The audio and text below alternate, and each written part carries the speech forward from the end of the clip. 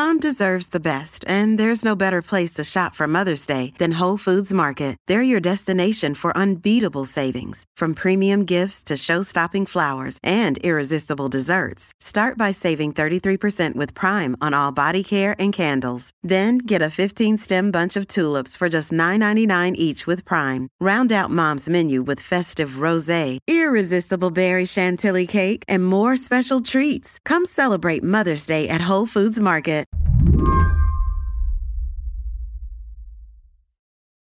I'm starting today's show a little differently by introducing someone who is part of every episode, but whose voice you don't typically hear. Why don't you just introduce yourself? Tell me who you are. My name is Joanne Levine. Right now, I'm the executive producer for Slate What Next and Slate What Next TBD. But I am also someone who's a mom and a daughter and a caretaker. Tell me a little bit about your mom, as much as you want to share. Sure. My mom growing up was this vibrant woman. She was a woman of a certain generation in the 50s who was someone that wanted to be a lawyer, and her father said, no, if you're going to go to college, you're going to be a teacher or a nurse. So she did that. But she was of the generation that was marching in the streets for women's rights. And I grew up with her telling me, you can do anything you want to do. You can be anyone you want, and you can be a mom, you can be a professional. And yeah, so that was who my mom was. She was this vibrant New York City dynamo. And I would say about 10 years ago, we really, actually more, 12 years ago, we really started noticing that her memory was slipping in a profound way. Joanne's mom, Eileen, has Alzheimer's. And as with most people with the disease, the path to that diagnosis was not linear. First, she struggled with memory, then slightly more complicated cognitive stuff. When my daughter was 5, she's now 15. So yeah, it's more than 10 years. We were playing Uno, which is a very basic card game. It's not that hard. My daughter at 5 used to beat us all the time. And my mom, without my stepdad at her side, could not do it. Joanne's stepdad was protective and, she says, in denial about what was happening. Then, 3 years ago, the wheels came off. My stepfather died very suddenly, and we took her to a neurologist, and the neurologist said, look, she's got all the signs of Alzheimer's. The one thing that was very clear and that I've been able to hold on to as this disease has ravaged her brain and ravaged her mind, but not her soul, is that she knows me. It's some tiny comfort in a process that is brutal. A process that includes the night that Joanne's mom got lost. An aide who was caring for her agreed to take her for a walk and went to get a coat. She comes down and my mom is gone. So we had the New York City police with my aunt, my mom's younger sister, looking for her, my brother driving around the Upper East Side in New York City. And my aunt asked the police, how often do you find people? And they were like, sometimes. Joanne was 4 hours away in Washington, D.C. And all of a sudden, I get this call. And this is after an hour and a half, and not making any headway. And this man answers and says, is this Eileen's daughter? And I said, yes. Who are you? And it turns out she went back to the apartment complex where we were, where we had sort of grown up. And she was wandering around. And my mom was always someone that presented. She had style. She wore really great clothes, but she was wearing slippers. And it was like below 20. And this security guard who said his mom had Alzheimer's looked and said something's wrong. And in all the time that Joanne's mom has been sick, there have been no real medical game changers. Until last year, when the FDA approved a controversial drug, but one with only mixed clinical results. At this point, even its manufacturer has all but abandoned it. now there might be another medication on the horizon, but only for people in the early stages of the disease. Joanne knows that for her mom, it is likely too late. I just wish there was more. I wish there was more progress, and it's science. I'm not a scientist. I don't pretend, but it just feels like, I'm hopeful that maybe we are on the cusp of something, that finally there will be a breakthrough that leads to other breakthroughs. But for someone that has been sort of shadow dancing in this world for about 15 years, medically, there's been nothing.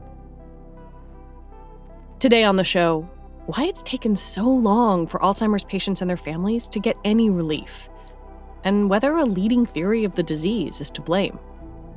I'm Lizzie O'Leary, and you're listening to What Next TBD, a show about technology, power, and how the future will be determined.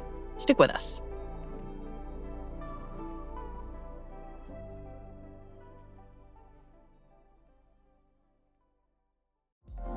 Apple Card is the perfect cashback rewards credit card. You earn up to 3% daily cash on every purchase every day. That's 3% on your favorite products at Apple, 2% on all other Apple Card with Apple Pay purchases, and 1% on anything you buy with your titanium Apple Card or virtual card number. Visit apple.co/card calculator to see how much you can earn. Apple Card issued by Goldman Sachs Bank, USA, Salt Lake City branch. Subject to credit approval. Terms apply. When a patient like Joanne's mother is having cognitive trouble and doctors finally get to the point when they mention the A word, Alzheimer's, there's not actually that much that medicine can do. The spiel hasn't changed very much in more than 2 decades. That's reporter Damien Garde from STAT. He covers the biotech industry.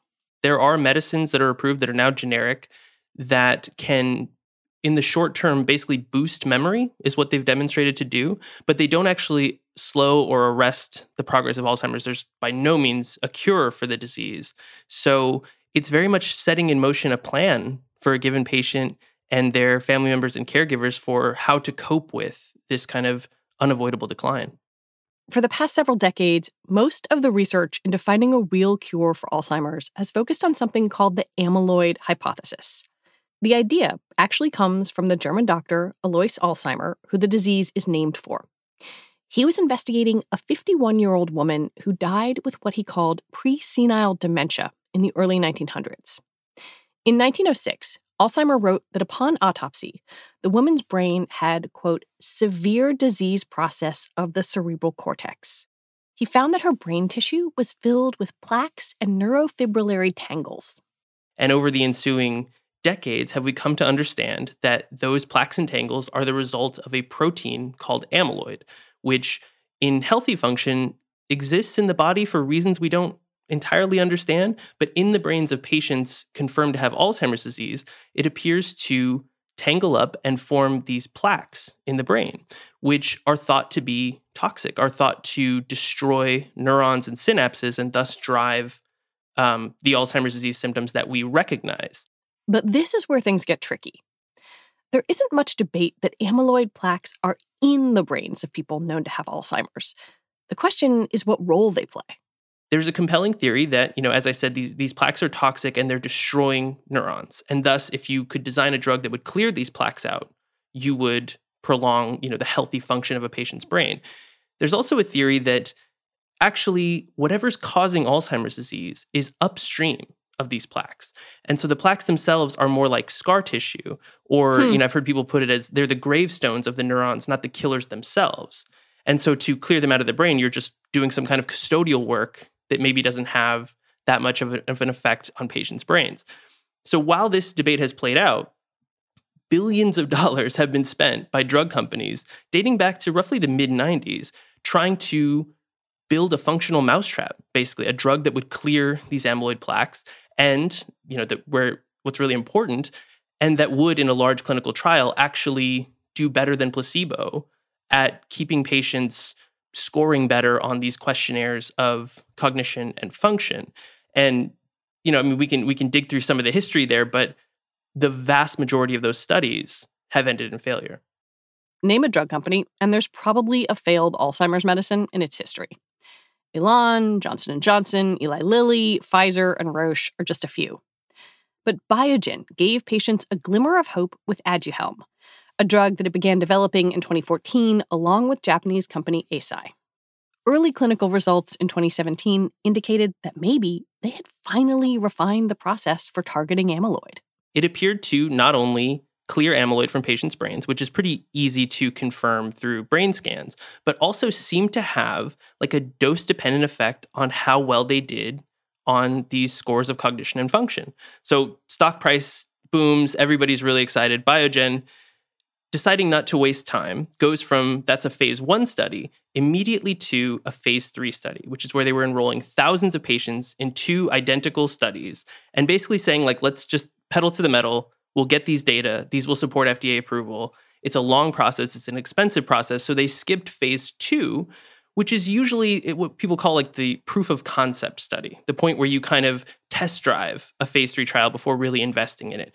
Because of the immediacy of the disease and the promise of the drug, Biogen decided, let's just go straight to the hard part. But phase 3 did not turn out like Biogen or the Alzheimer's community had hoped. So cut to 2019, we learned from Biogen that they're actually discontinuing these 2 studies. They're independent data monitors, which are people who, every clinical trial has this. They're people who get to look at the unblinded data, basically to make sure it's safe and to make sure that the drug has a hope of working so that you don't throw good money after bad. Those people told Biogen, actually, it's the latter. You are throwing good money after bad. We've looked at the data and we conducted what they call a futility analysis. And we've concluded, based on lots of mathematics, that futility is the most likely outcome. Stock price crashes. Everyone, wow, we thought this was going to be the drug that works. Lots of Sturm und Drang, rending of teeth, gnashing of garments, calls for resignations. I mean, this was like a huge deal in this world. It was crushing. But then something even more unusual happened.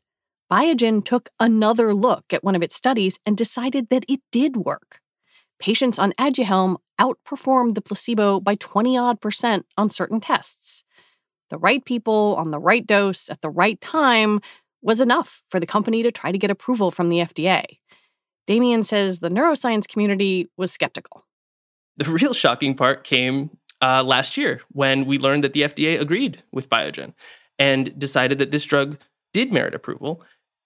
But what's curious is Biogen had filed for a full approval, which is basically they asked the FDA to weigh the evidence of whether taking Aduhelm is likely to delay the effects of Alzheimer's compared to placebo, the final data, the clinical data. But that is not what the FDA did. It granted Aduhelm accelerated approval, a program designed to get medications for serious diseases to patients based on what's called surrogate data, a sort of data breadcrumb trail. So, for example, if it were a cancer drug, the hard data would be, do patients who take the drug live longer than patients who don't? The surrogate data would be, does it shrink tumors in the short term? So the FDA has often approved cancer drugs based on that because it's pretty reasonable to say if you're shrinking tumors, you're going to live longer. Doesn't always happen, but we can see the kind of breadcrumb trail there. Now, in this case, the FDA approved it based on data that it cleared amyloid from the brain as a surrogate to that must mean that patients who get the drug will do better than those on placebo. But as we mentioned, the notion that clearing amyloid from the brain helps people remains a relatively controversial idea. So more teeth, more garments, more controversy that the FDA made this decision. People in neuroscience, there were resignations from FDA advisory panels. Right. 3 experts who were on one of these FDA panels quit. Right. There was a panel meeting in which those people tore up Biogen's case for this drug being approved and really kind of turned their attention on the FDA itself, which at that point was showing signs that it was amenable to Biogen's logic. So once the approval actually happened, then, all hell broke loose in neuroscience. This is a relatively small community and these people don't swear very much on the record. But as far as, anger is expressed in like academic publications, this was about as much as you could expect. Another big kind of wrench in all of this was when Center for Medicare and Medicaid refused to cover Aduhelm under Medicare unless you were in a clinical trial. That, to me, seemed like the government saying, like, this drug isn't worth it. Basically, yeah. And it was kind of shocking because traditionally, CMS defers to the FDA as to whether a drug is good. So typically, they will cover any FDA-approved medicine according to the label that the FDA agrees on, because that's just sort of the separation of powers, I guess, in health and human services. What was striking about CMS's decision with Aduhelm is that they implicitly and somewhat explicitly said the FDA was wrong to approve this medicine. I mean, this was really the death blow for Aduhelm as a commercial entity. There had been arguments over the price of the drug. It cost a tremendous amount of money, right? It was rolled out at a list price of $56,000 a year. The issue was basically Medicare looked at that number and said, we don't see a value proposition here. And that was particularly debilitating for Biogen because Alzheimer's disease is a Medicare population in this country. It predominantly affects people who are elderly, and something like 75% is an estimate of the potential Aduhelm customers would be covered by Medicare. So that really tanked any possibility this drug would be profitable. And then furthermore, a lot of private insurers had waited to make a coverage decision, deferring to CMS. And once that, kind of guillotine dropped, then they had an easy way to say, well, we're not going to cover it either. And they could just defer to kind of the 800-pound gorilla of government payers. What did all this mean for people who had been taking it or had been really excited about the potential for a new medication? I think it was confusing and in some cases devastating. I talked to a couple people who were in the clinical trials who insisted that they felt like they had experienced a benefit being on the drug. I know there was disappointment with the price that Biogen chose to charge. I don't think anybody in the patient or physician community defended that. But also, it's important to remember, there is just such desperation for anything that might work here. And there's no waiting. Every day is a day that conceivably you are less yourself than you were yesterday if you have Alzheimer's disease. So I think people in both the patient community and the clinician community just feel just kind of a whiplash with like being told that this is promising, being told actually there are these caveats. Yes, it's one approval. No, you probably can't get it. And your physician is telling you that honestly, maybe it wouldn't do anything for you anyway. I can't even use the word actually that I would want to use. And it comes on the heels of decades of these false starts. I mean, this one actually resulted in FDA approval. It was the first FDA approval for an Alzheimer's medicine in about 20 years. But, patients are plugged in and the internet, we all have access to it. So, when you talk to someone in the Alzheimer's community, you're quite often talking to someone who knows much more about the travails of given clinical trials and scientific studies and seemingly promising medicines than you do. When we come back, after high hopes and crushing disappointment, maybe, possibly, there's another drug. Families have a lot going on. Let Ollie help manage the mental load with new cognitive help supplements for everyone 4 and up, like delicious Lolly Focus Pops or Lolly Mellow Pops for kids. And for parents, try 3 new Brainy Chews to help you focus, chill out, or get energized. Find these cognitive health buddies for the whole fam at ollie.com. That's OLLY.com. These statements have not been evaluated by the Food and Drug Administration. This product is not intended to diagnose, treat, cure, or prevent any disease. For the ones who work hard to ensure their crew can always go the extra mile, and the ones who get in early so everyone can go home on time, there's Grainger, offering professional-grade supplies backed by product experts so you can quickly and easily find what you need. Plus, you can count on access to a committed team ready to go the extra mile for you. Call, click Grainger.com, or just stop by. Grainger, for the ones who get it done.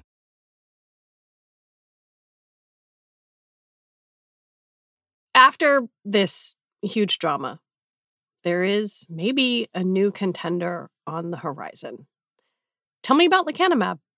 Meanwhile, as we're all, distracted by this slow-moving disaster that is the commercial rollout of Aduhelm and the, corporate upheaval that it resulted in, resignations and firings at Biogen, there has been this backup molecule, for lack of a better term, this other amyloid-targeting medicine that Biogen and its partner, the Japanese pharmaceutical company Eisai, had been developing simultaneously.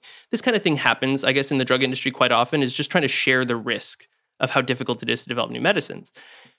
Lecanemab had always been perceived as kind of the I don't know, younger sibling with maybe a little less promise to Aduhelm, in part because Eisai did run a phase 2 study, the step that Biogen skipped with Aduhelm, and the data were a little confusing. They tested multiple doses. I remember very well, this was 2018. They unveiled it at a big Alzheimer's conference, and the result was a lot of head scratching.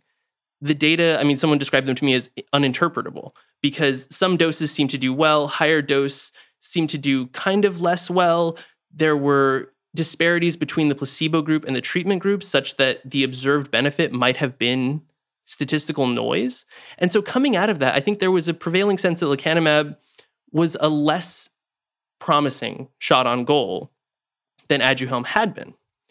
And yet, earlier this year, we got the press release from Eisai, which is leading the development of lecanemab, saying that it succeeded in a phase 3 study of its own. Basically, it did what Aduhelm didn't do. Because if you recall, the evidence that Aduhelm eventually won FDA approval with was not a clean success. It was sort of half a success that required you to kind of squint and turn the paper upside down to see what the company was seeing. And at least as far as we know, based on this press release, that's not the case with lecanemab. They met the primary endpoint of this very large phase 3 study. Patients who got lecanemab did 27% better on cognitive tests than those who got the placebo. But there are some important caveats. This trial focused on early-stage disease, and all the patients had some degree of decline on what's called the clinical dementia rating.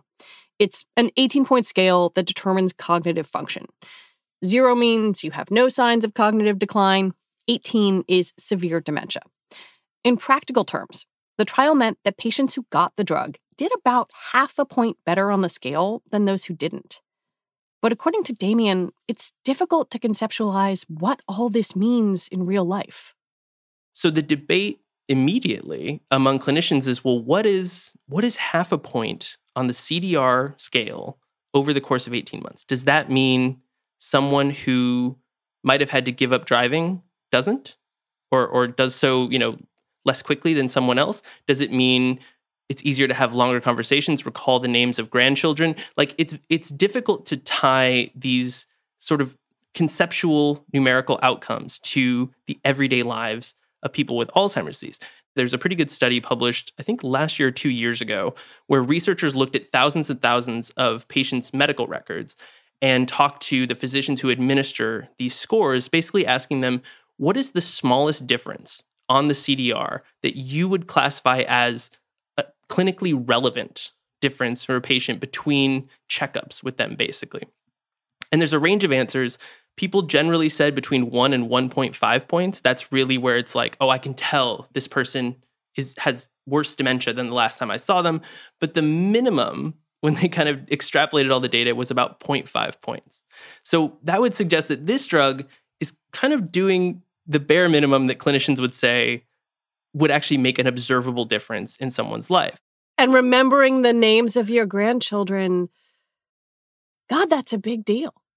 Right, exactly. It could be. And that's the difficulty is extrapolating large clinical trials. It could be something as meaningful as that for one patient. It could be something totally imperceptible for another.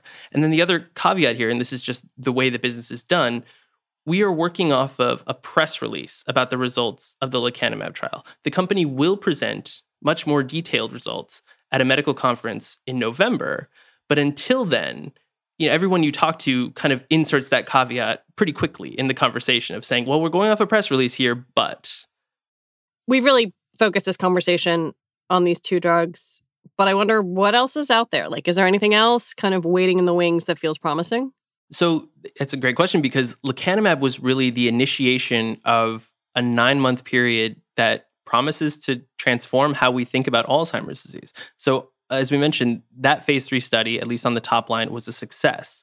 Within weeks, we will learn the top-line results of another phase 3 study from another anti-amyloid antibody, this one from the company Roche.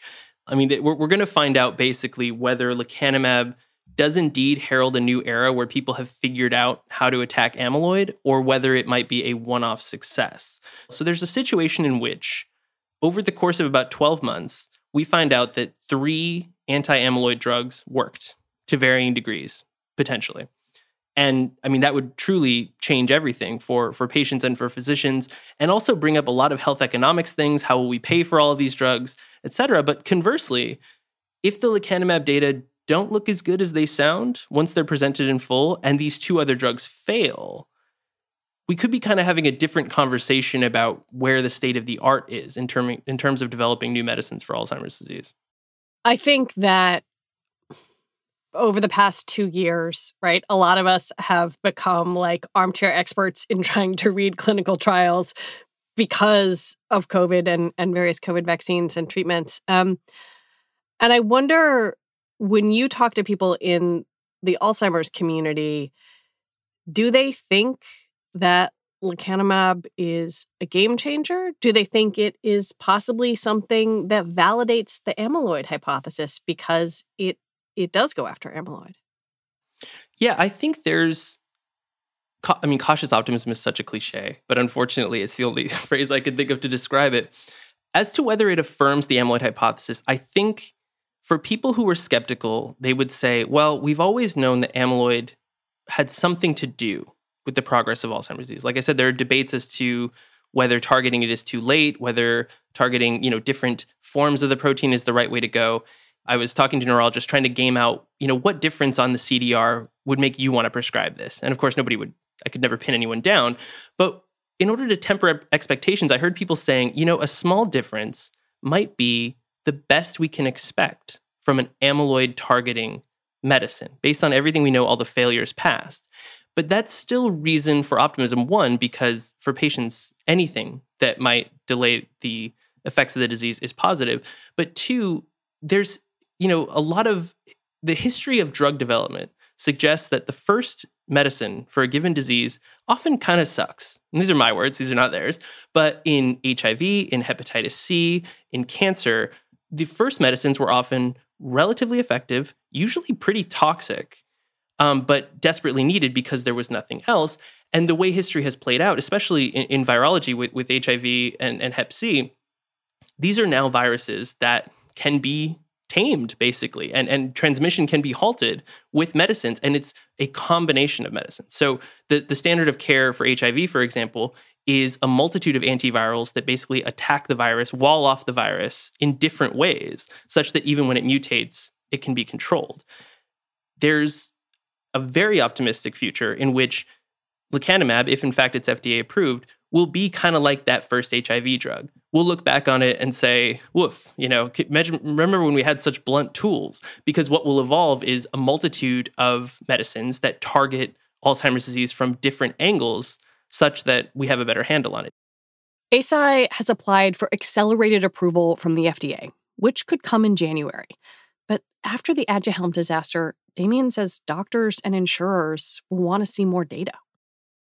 A larger question raised by lecanemab and Aduhelm before it is whether focusing on the amyloid hypothesis in Alzheimer's disease and pursuing drugs based on it has given researchers tunnel vision or crowded out other promising ideas.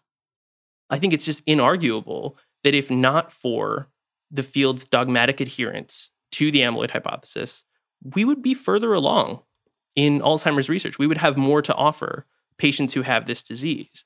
And so, keeping all of that in mind while looking at this drug, which is a product of the amyloid hypothesis, ostensibly a product of that dogmatic focus, it's kind of bittersweet because we probably wouldn't have lecanemab if not for that. But, what would we have?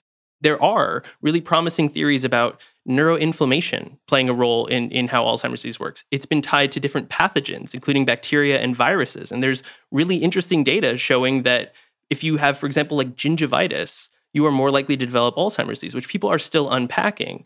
But some of these theories have existed for decades, and they seem to take so much longer to reach the point of being, interrogated in a real way. And that's where people point to, would we be 10 years further along in either confirming or dismissing some of these other theories, if not for the focus on amyloid? It's very hard to listen to this and not think about Joanne's mother and how any drug in the pipeline now is unlikely to give her any relief. But maybe there's a chance it'll help someone like her in the future. Where does all of this leave patients and their families?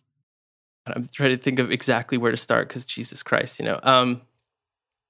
there is this hope. Again, we're going off of a press release, but this medicine does appear to at least slow the decline of Alzheimer's disease, which can only be good news for patients and their families, provided they can access the drug.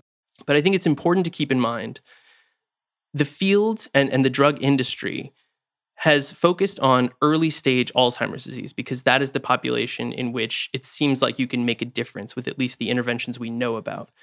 There are about 6 million people in the United States with Alzheimer's. Maybe 1 to 1.5 million fit into that early stage category. So if you have even moderate dementia or severe dementia, science doesn't have anything to offer you right now. In the pipelines of drug companies, even some of the more speculative stuff that you might read about in medical journals. I mean, this is where a lot of the frustration with the amyloid cabal comes with, is that when you talk to people in neuroscience, quite often they are MD PhDs, which is to say they publish papers, they do clinical research, they spend time talking to reporters, but they also spend a lot of their time in examination rooms with patients and their families, explaining, as we were talking about before, what the diagnosis means, what the prognosis is. So I think they're very, very well in touch with the frustration and with just how devastating that moment can be. And I think they balance that in their minds when they talk about a potential new medicine, that even if lecanemab turns out to work as well as the company says it does, we're still leaving behind the vast majority of patients with Alzheimer's disease. There is still so much more work to do. And in contrast to, like I said, oncology or virology or some of the other areas of medicine where we've seen truly like revolutionary new drugs, I mean, Alzheimer's is just nowhere near that. Damien Gaudet, thank you so much for talking with me. Thanks for having me. Damien Gaudet is a reporter for STAT covering the biotech industry. And that is it for our show today. What Next TBD is produced by Evan Campbell. Our show is edited by Tori Bosch. Joanne Levine is the executive producer for What Next, and we're thankful to her for sharing her story.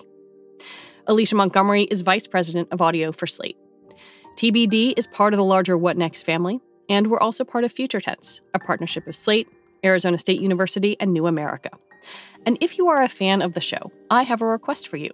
Become a Slate Plus member. Just head on over to slate.com/whatnextplus to sign up. You'll get all your Slate podcasts with no ads.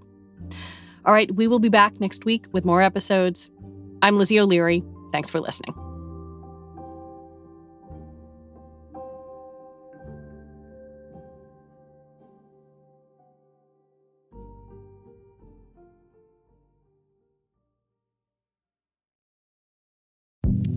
Hi, this is Dahlia Lithwick, host of Slate's legal podcast, Amicus. If you're listening to this show, you might be interested in Amicus's live show that we're hosting in Washington, D.C. on Tuesday, May the 14th. My colleague, Mark Joseph Stern, and I will be talking to some amazing guests, including Sherrilyn Ifill and a sitting state Supreme Court justice, all about how originalism, a relatively recently invented way of interpreting the Constitution, has taken over the Supreme Court and radically reshaped the law. It's been doctrinal rocket fuel for the conservative legal movement and facilitated the rolling back of abortion rights, the expansion of gun rights, and the obliteration of the separation of church and state. And as another wildly consequential Supreme Court term careers to its end, the court's originalists are on a tear. But there's something you can do about it, and we hope you'll join us in D.C. on May 14th to explore the possible pathways out of the current situation. Go to slate.com/amicuslive for tickets.